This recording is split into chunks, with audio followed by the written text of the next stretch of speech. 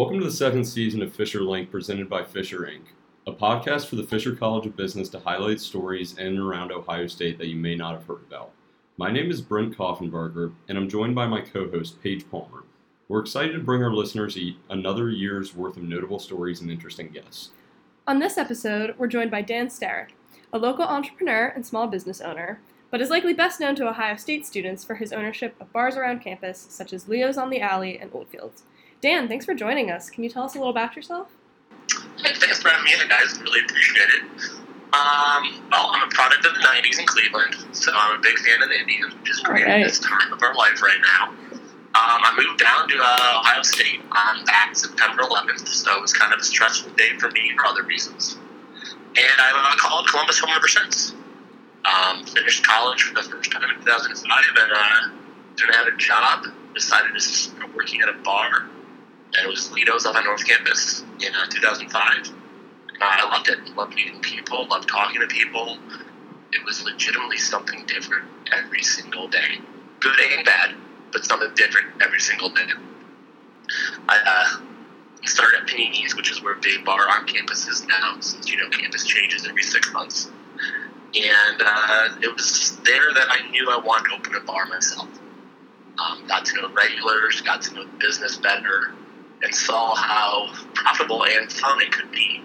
We were bartending there during 2 national championship football games, 1 national championship basketball game, and I paid off my student loans in 6 months in 2008, which was awesome. Over the next few years, I bartended at 3 to 4 other bars, usually 2 to 3 at a time, just so I could get the experience and see what I wanted to do. And then I graduated college for the second time in December of 2010. And one of my mentors, my older cousin Jason, looked at me and said, "All right, Dan, what the hell are you going to do now?" And I said, "I'll open a bar." And so I had about 18 months to open a bar so I could keep my word to my cousin. And that's where Fields eventually came from. Awesome. So something you kind of touched on there is that the Ohio State's off-campus area, especially over the past couple of years, but is always dramatically changing. As somebody that operates a small business in that area, how have some of these changes affected you, if at all? It affects all of us, 100%. Whether it be friends of mine whose businesses have gotten taken away from them, whether it be students who legitimately don't know about certain businesses because they don't want to walk 6 blocks of construction in the center of campus. Campus is always going to change. I've been at Ohio State, Columbus, legitimately half my life, 17 years now. I see change every day. When my buddies come back that I was in college with, it is just, it amazes them how much campus changes. Ohio State will put in new streets that weren't there a week ago. I'm not saying I don't see the change, but it evolves day after day to us who live here. Some of the big things that have changed, besides buildings getting torn down and apartments getting rebuilt, is the sophomores living on campus. That has, I don't want to say hurt the bar business or hurt the local business area around campus, but you have, 8,000 to 10,000 less kids trying to buy food, trying to get housing, staying over the summer in between their sophomore and junior year. So I would say that's one of the biggest changes I've seen is Ohio State deciding to have sophomores on campus their second year. Definitely. Well, speaking of change, about a year ago, you opened Leo's on the Alley in what was previously the private event space for Eddie George's Grill. After a little over a year, how's Leo's doing? What's gone well? What kind of bumps in the road have you run into so far? Oh, Leo's on the Alley is awesome. It's great. As you said, we've been open about a year right now. It's a lot of fun. Oldfields up on 4th and Chittenden is a neighborhood bar in a small little campus neighborhood over on East Campus, and we see steady business every single night. High Street during the week is not busy at night at all. And if you go down High Street at 10 p.m. on a Tuesday, there's nothing going on, but Leo's is open. We know the students want to have a place to drink, have a place to relax. So we have things that go on during the week. We have trivia on Tuesdays, bingo on Wednesdays. It's really cool how a general manager, Cliff, has thought of events to bring people in.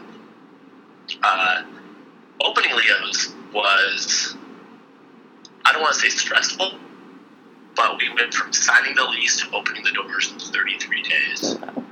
And it was insane how quick it went. Getting the state to approve architectural plans, engineering plans, inspections, and more inspections in a matter of 33 days was a record for South Campus Gateway to open a business. There's other businesses that are going in Gateway that will take a year and a half to open, and we did it in 33 days. So you talked a little bit about how you knew that you wanted to be a bar owner for some time.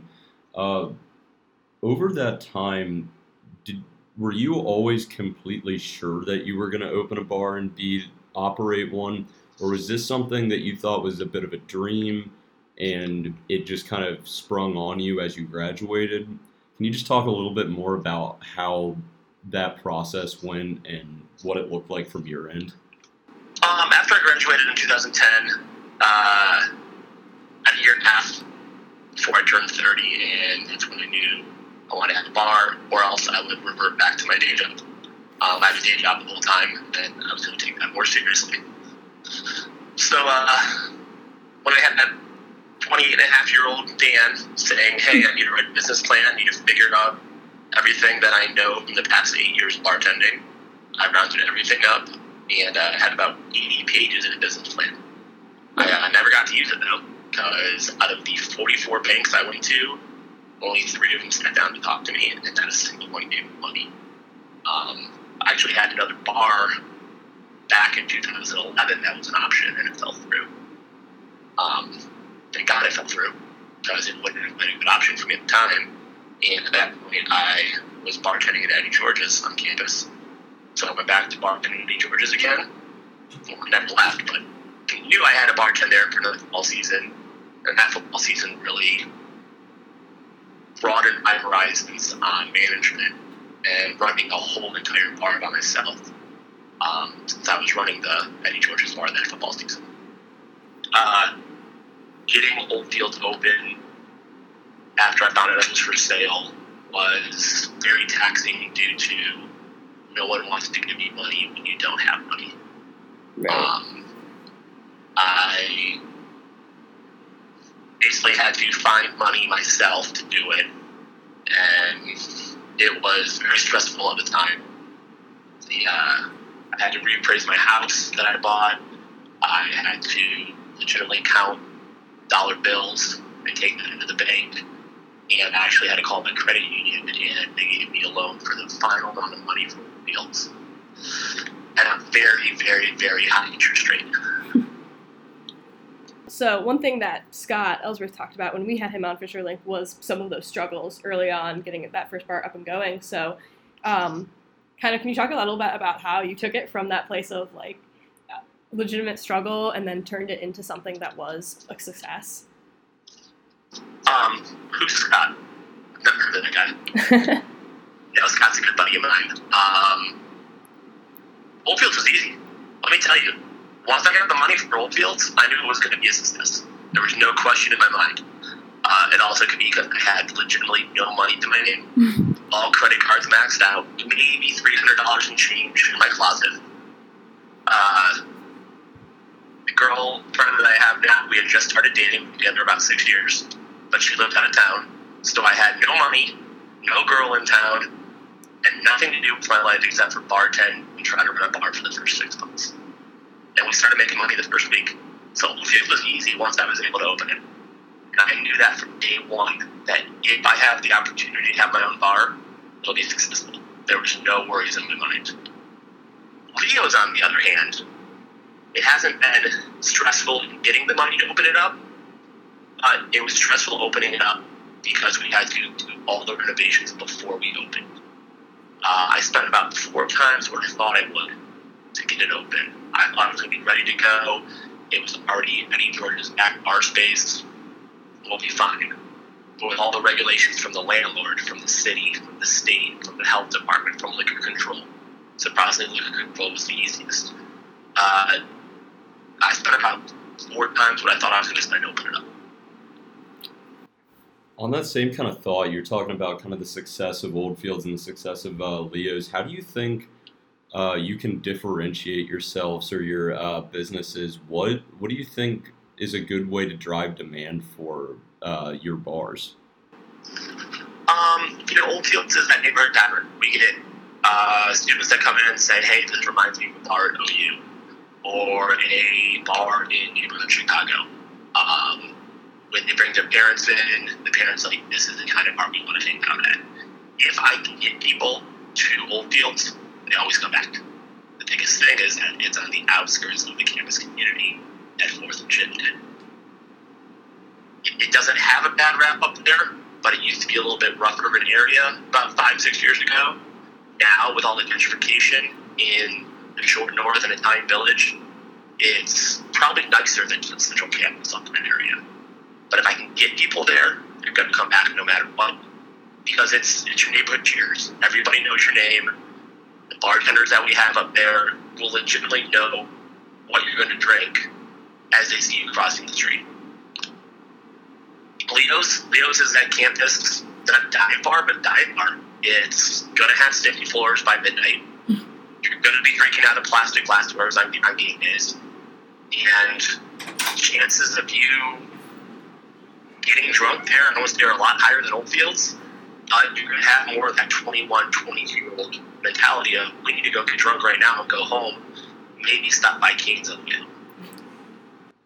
So I got your name from Scott Ellsworth, who previously was a guest on Fisher Link, and you two seem to have a great relationship. As what could be seen as competing business owners, how has that relationship with Scott worked out, and do you guys kind of help each other out? I think you mentioned somebody that named Jason as a mentor as well. What's that like, and what's that kind of like support system like within the small business owners around here? Scott's great. Scott is my much, much, much, much, much older older brother. And I don't want to say there's no competition. Of course there's competition, but it's a friendly competition. When we opened Leo's, or he opened Threes, and when he was going through a renovation of Barrel down in the short north, we basically brought in all the management teams from all of our businesses. And we had meetings at each place. And we would, literally do a shot and have a beer. And then tear apart the business. So they came into Leo's about a month after we opened. And Scott and his crew said, hey, you need to fix this. Hey, this is bad. Hey, why is this not cleaned right here? And basically tore everything apart because they see things different than we did. And everybody sees things differently. So we support each other that way. If anybody in all of Central Ohio ever needs a tool, I'm assuming Scott and I have a tool for building 4 bars now. What's really cool is that Scott welcomed me into the Columbus bar family right after I got Oldfields, about 6 months in. I had met him a few times before from the family friend of his that sold him shoes 15 years ago, but I never really knew him. We instantly hit it off. We're both from Cleveland. We both grew up with our moms. We both had nothing at one point in our lives right before we opened our bars. There's actually a picture of us from that night that's hanging up at Threes, and it's also hanging up in the office at Oldfields. There is competition, as I said, but it's more like the competition of us against them. And it's not, Oldfields, Leo's against Threes. It's Oldfields, Leo's, Threes, Barrel against everybody else. He's great at social media. Gives us pointers on that. I'm pretty good with numbers and legal stuff. I give him pointers on that. I want him to succeed just as much as I want myself to succeed. And it's more of a friendship than anything else. Awesome. That's a really great friendship to have, especially in an area like campus that is changing so much. So kind of starting to wrap up. So as a successful entrepreneur, what kind of advice would you give to younger entrepreneurs as they move forward? Again, great question. You have to jump. You have to take the risk.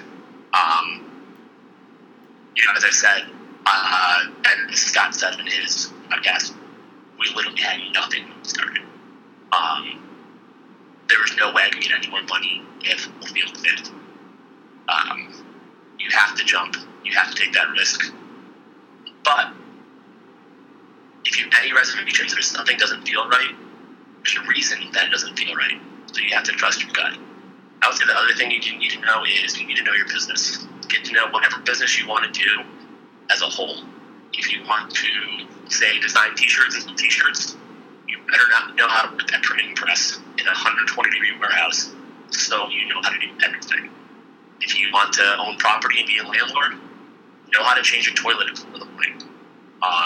You have to know the smallest role in your business, and you have to master it. Because when you need to do something, it's your responsibility. You have to figure out how to finish everything that somebody else starts. Because they might just walk off. They might just say, we don't want this job anymore, and you have to complete it. Also, as an entrepreneur, you're on the clock 24/7, 365. People say it's nice that you run your own schedule or you make all the money. Yeah, it's nice that you're making some money, and it's nice that you can decide what your schedule is. But if one of your bartender calls you on a Sunday night after you drink 18 White Claws, you need to be able to answer his questions. Awesome. That was a good way to wrap this up. Dan, thanks for coming on the podcast today, and we really appreciate your time. Sure, that's awesome. Yeah, love having me.